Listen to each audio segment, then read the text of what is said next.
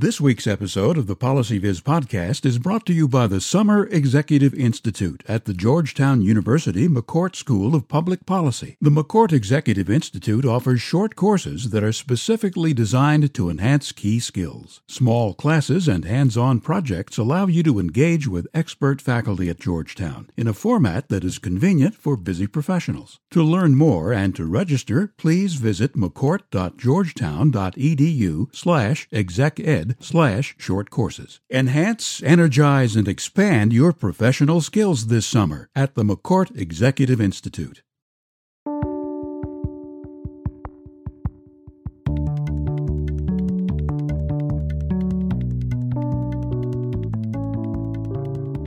Welcome back to the PolicyViz podcast. I'm your host, John Schwabish. I'm excited to be joined by Professor Isabel Meirelles. Isabel, welcome to the show.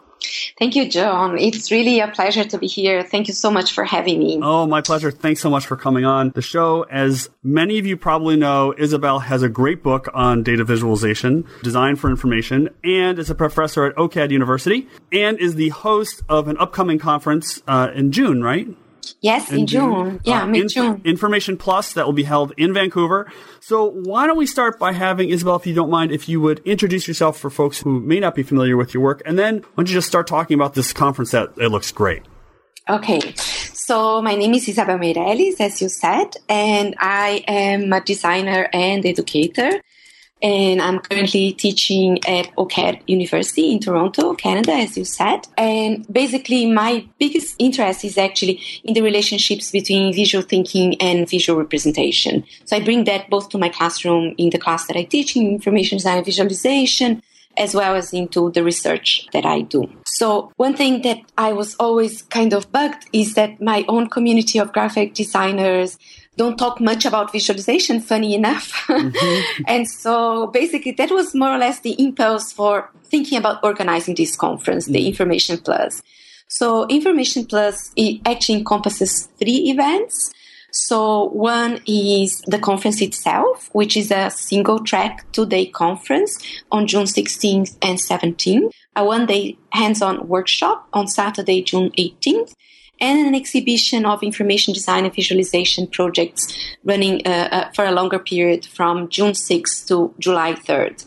So it's kind of a mix of academic conference, if you will, because we actually opened for contributions, both from academia and industry. We didn't want it to be solely industry. And I keep saying we because I have a collaborator, Catherine Gilson from Emily Carr. So pretty much we opened up for 2 types of contributions, for 20-minute paper presentations and for 5-minute lightning talks.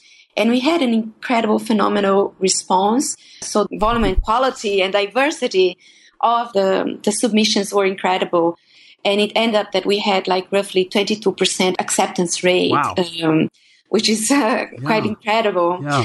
And so with that, it's like, as you hear from anyone who organized conference, there were many incredible papers that actually were not accepted for presentation. And for us, it was a very important issue that we kept it a single track.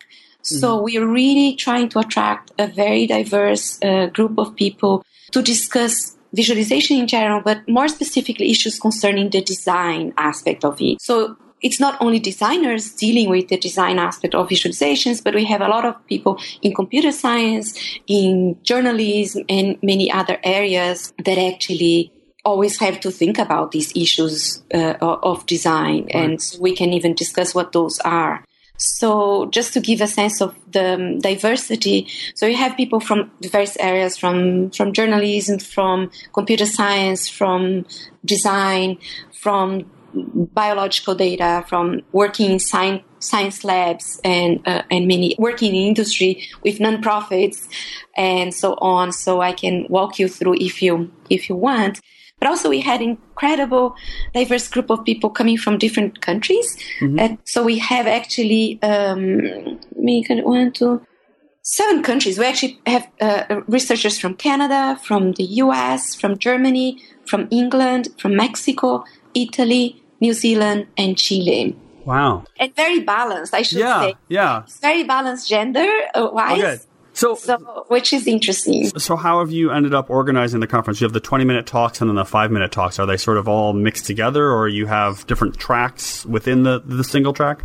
Yeah, so it's actually all mixed together. Mm-hmm. So it's actually because it was actually with contributed talks. So we have two incredible keynotes. Mm-hmm. So the first keynote in the first day is Tamara Munzner, and so who has a fantastic, and I think she was in one of your shows on education. Mm-hmm. Yep. And so she has a fantastic book, Visualization Analysis and Design, and she's actually local to Vancouver. So she's a professor at University of British Columbia in Vancouver. Okay. So she is opening the conference the first day. And so she will be discussing, a very structured way in which she actually think about visualization and design, and, that actually follows what I believe is a fantastic book. Mm. And that is followed by one of our invited speakers, who is Scott Murray. So he will be discussing issues on online learning experiences. So there's, interesting enough, there is a lot about literacy and education, even though, and from diverse areas, right? Yeah. So following that, we have some contributed talks. So the first one after that is actually Andy Kirk. He's coming from the UK. I believe a well-known person in the community, because he's done a lot in terms of providing a lot of resources, especially in his website, which I believe is fantastic. But he's actually discussing the experiences from his several years of visualization literacy workshops. Mm-hmm. And then we have, two other contributed talks. One from the Ohio State University, actually discussing how to bring visualization literacy in the large research university. And these are people in design department, actually, but discussing these larger issues of research universities in the US. And presentation by the group of Paolo Ciocarelli, the Density Design Lab in Milano. It's actually presented by Michele Mauri, and they're discussing a project that they did that connects with Wikipedia, of inviting students to design for the pages of Wikipedia, which is a very interesting proposal. Yeah. That is followed by lightning talks that actually talk about that. So among them are, people teaching undergraduate students in Canada, Angela Norwood, also in Canada, but in a computational environment, Marjan Egermont from University of Calgary, and someone you know quite well, Heather Bradbury, talking about Mica. Right. Well, I'm feeling pretty good because this is a great lineup, and many of these people have been on the show or will be on the show. So I'm feeling good about this. It sounds great. It sounds like a great mix of the academic side and then the practitioner side, and of course the education side. I'm curious about a comment you made earlier about maybe designers not thinking so much about the data, and then the data people maybe not thinking so much about the design. So do you think, obviously this conference is a step to try to bring those groups together a little bit. When you are teaching and when you're talking with people, do you see a common theme in trying to get those two groups like over their respective humps of the things that they don't know? Are there things that pop up that you see time and time again that designers aren't thinking about or data folks aren't thinking about that maybe this conference and other work will help them overcome? Yeah, I think that with the boom of visualization, when now everyone is doing visualization, so it's no longer an area of computer science where a lot of the initial efforts resided, right, given the NSF initiative, right, in the end of the mid of the 80s, I should say, right? Or the designers on one side, right, who actually have traditionally worked with in journalism. That's my entry point when I start. I didn't study graphic design. When I started working with designing, I entered into the editorial room, right, mm-hmm. and which is a lot of entry point to many graphic designers. But now that we're all doing it, right, whether you are in biology, in economy, it's like everywhere everyone has to do. Not only as a means of communicating their findings, but also of understanding, given the amount of data that we all have access to, right? But I think that a lot that we need to do is not only talk to each other so that we can shortcut a lot of problems that we have already overcome in our own disciplines, right? So there are lots of things in design that I know that doesn't work, that eventually I can shortcut for other people who don't have that experience. Right. And likewise, right? Mm-hmm. So, and I believe that it's not only by putting people in the same room, but also by collaborating, by creating more ways of collaborating. Mm-hmm. But as an educator, I think a lot has to do with education. Mm-hmm. So there are things that my students, my design students, would need to know more about statistics or computational methods of mining data or cleaning data or whatever that is, right? That eventually statistics students might learn from our side, right? Of how we go about presenting data or creating visual hierarchies and so on and so forth. And the same with I think we need one of those 101 platforms. For everybody. Yes. Yeah, right. So I'm curious about the research that you're doing. You've done a lot of great work in the past, especially sort of on the mobile side, and a lot of sort of data art projects. But I'm curious about some of the projects that you're working on now at OCAD. Okay, so right now I'm actually working on 3 larger projects, right? So the conference, of course, right, which is like taking way more time than I thought, but it's a real pleasure because I think it's going to be a fantastic event, and there's still tickets available if people are interested. And so it's informationplusconference.com. Mm-hmm. Basically, the other 2 projects, one is an AAGA, the American Institute for Graphic Arts, which is the main association of graphic designers in the US, and I received a grant that I'm working on interactive visualizations. So I'm actually analyzing some interactive visualizations in a similar fashion that I did for the book. So I've been looking a lot in terms of trying to create a framework for discussion. There is a lot that exists out there in terms of interaction and a lot of work done, especially in the computer science community.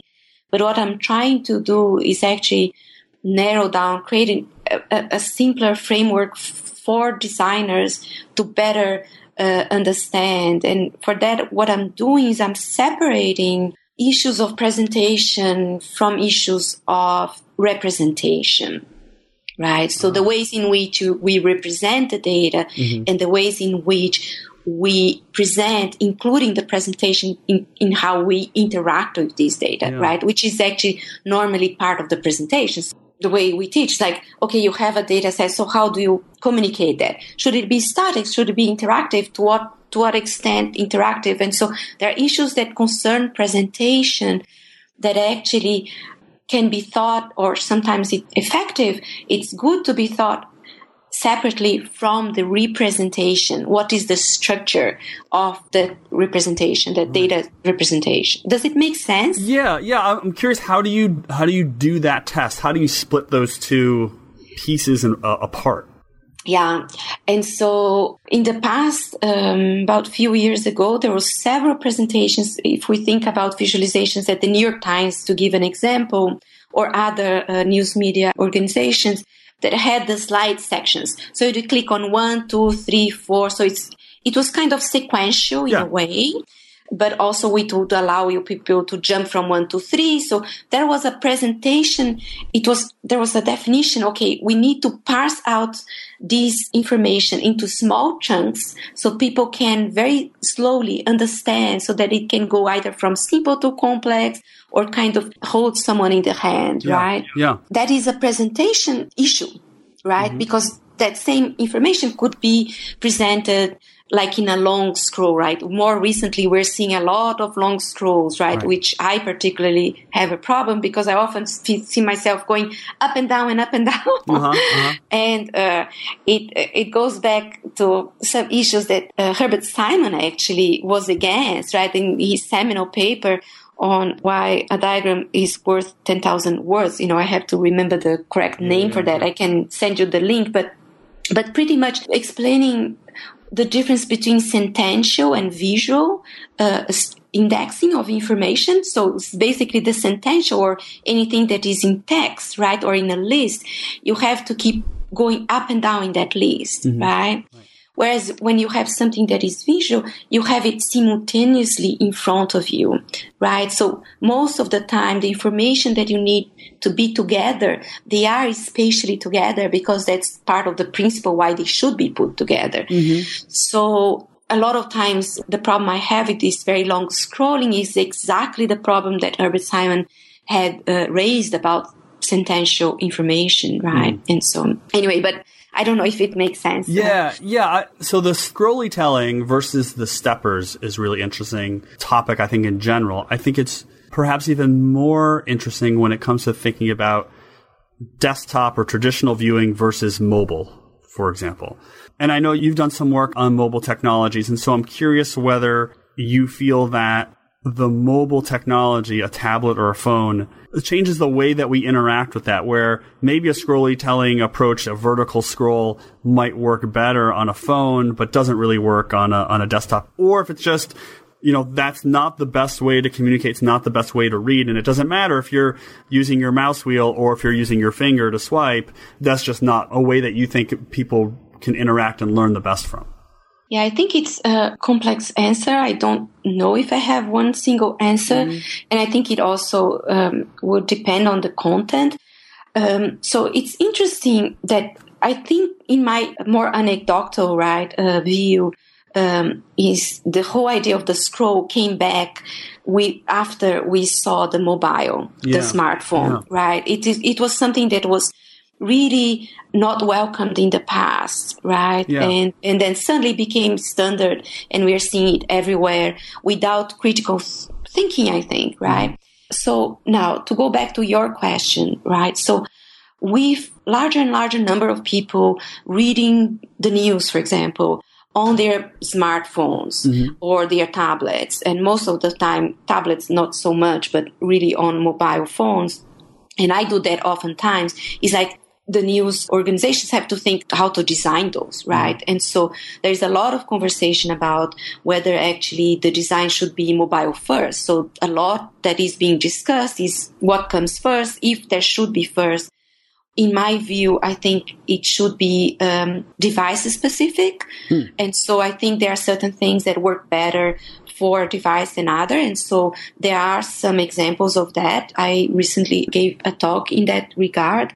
And so I've seen some trends as people are doing for specific devices. Most of the time it's too expensive to do that. Yeah. So people are doing for mobile first, or actually even worse, are actually removing the complexity and the refinement, the level of refinement that we've seen in interactive visualizations online to actually presenting things in a static mode in the mobile, given the light version of how it works. And I'm more familiar with, your listeners, I'm more familiar with iOS system than I am with the Android. But, given the light system of Safari, for example, in the iOS system, that doesn't allow you for certain interaction modes. And so one has to remove them. It's not simply a question of, okay, you just open it in a browser, right? Right. So it's a complex issue, but I think the immediate response that I've seen from the news media is actually simplifying rather than finding specific solutions, which I think is a pity.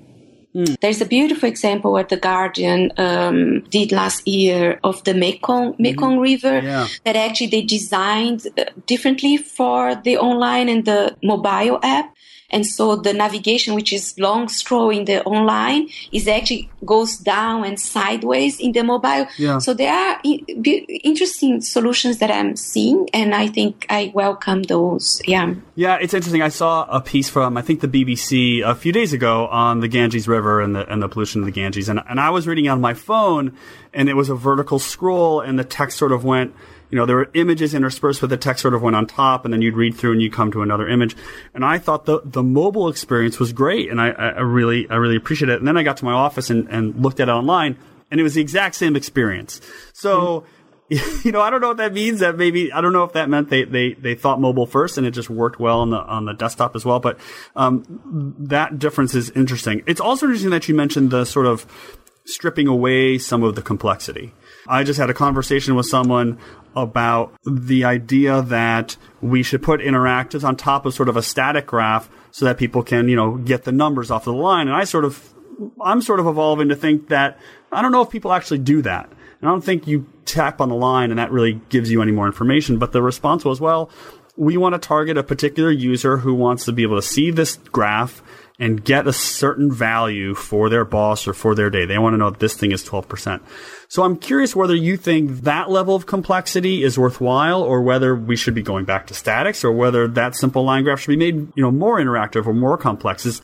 Yeah, I mean, I'm not saying that there's a solution to this, but I'm wondering where you sort of see both where we are now and where we're headed as the field evolves.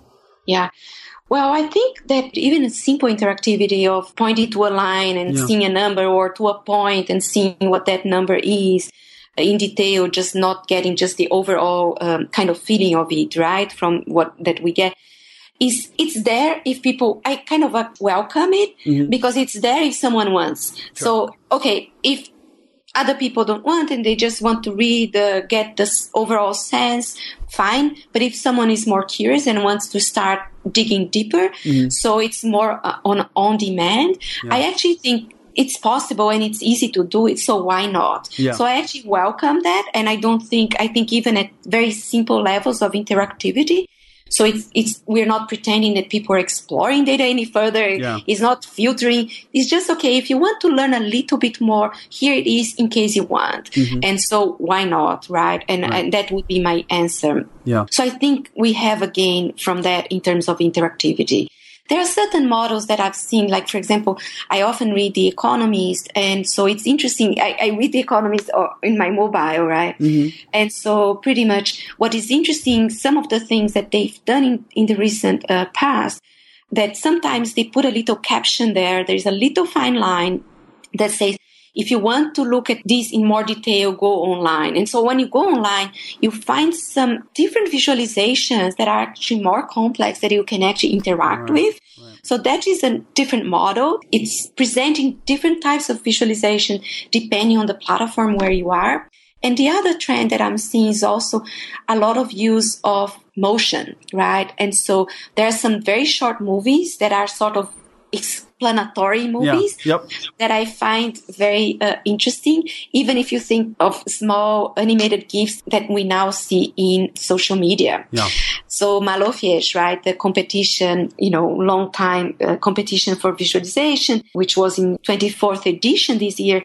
Actually, this year it started a new category on social media. Oh, so it's actually looking at this very little animated graph, that people are tweeting. And so it's just this kind of teaser, if you will, that actually tells a little, okay, this is a little understanding about how this line moves, right. And so, That's interesting. That is really interesting. Well, I guess we'll just see, and I'm looking forward to hearing. Unfortunately, I won't be able to make it, but I'm interested in hearing how your conference pans out. It sounds like it's a great lineup. And I will post, of course, the link to the conference on the show page. So, Isabel, thanks so much for coming on the show. This has been really super interesting. Thank you, John. It's a pleasure. And I really love PolisViz. So thank you. Thank you. Thank you. Thank you for having me. And thanks to everyone for listening and for tuning in. Please let me know if you have any questions about the show or suggestions for guests. So until next time, this has been the PolicyViz podcast. Thanks so much for listening.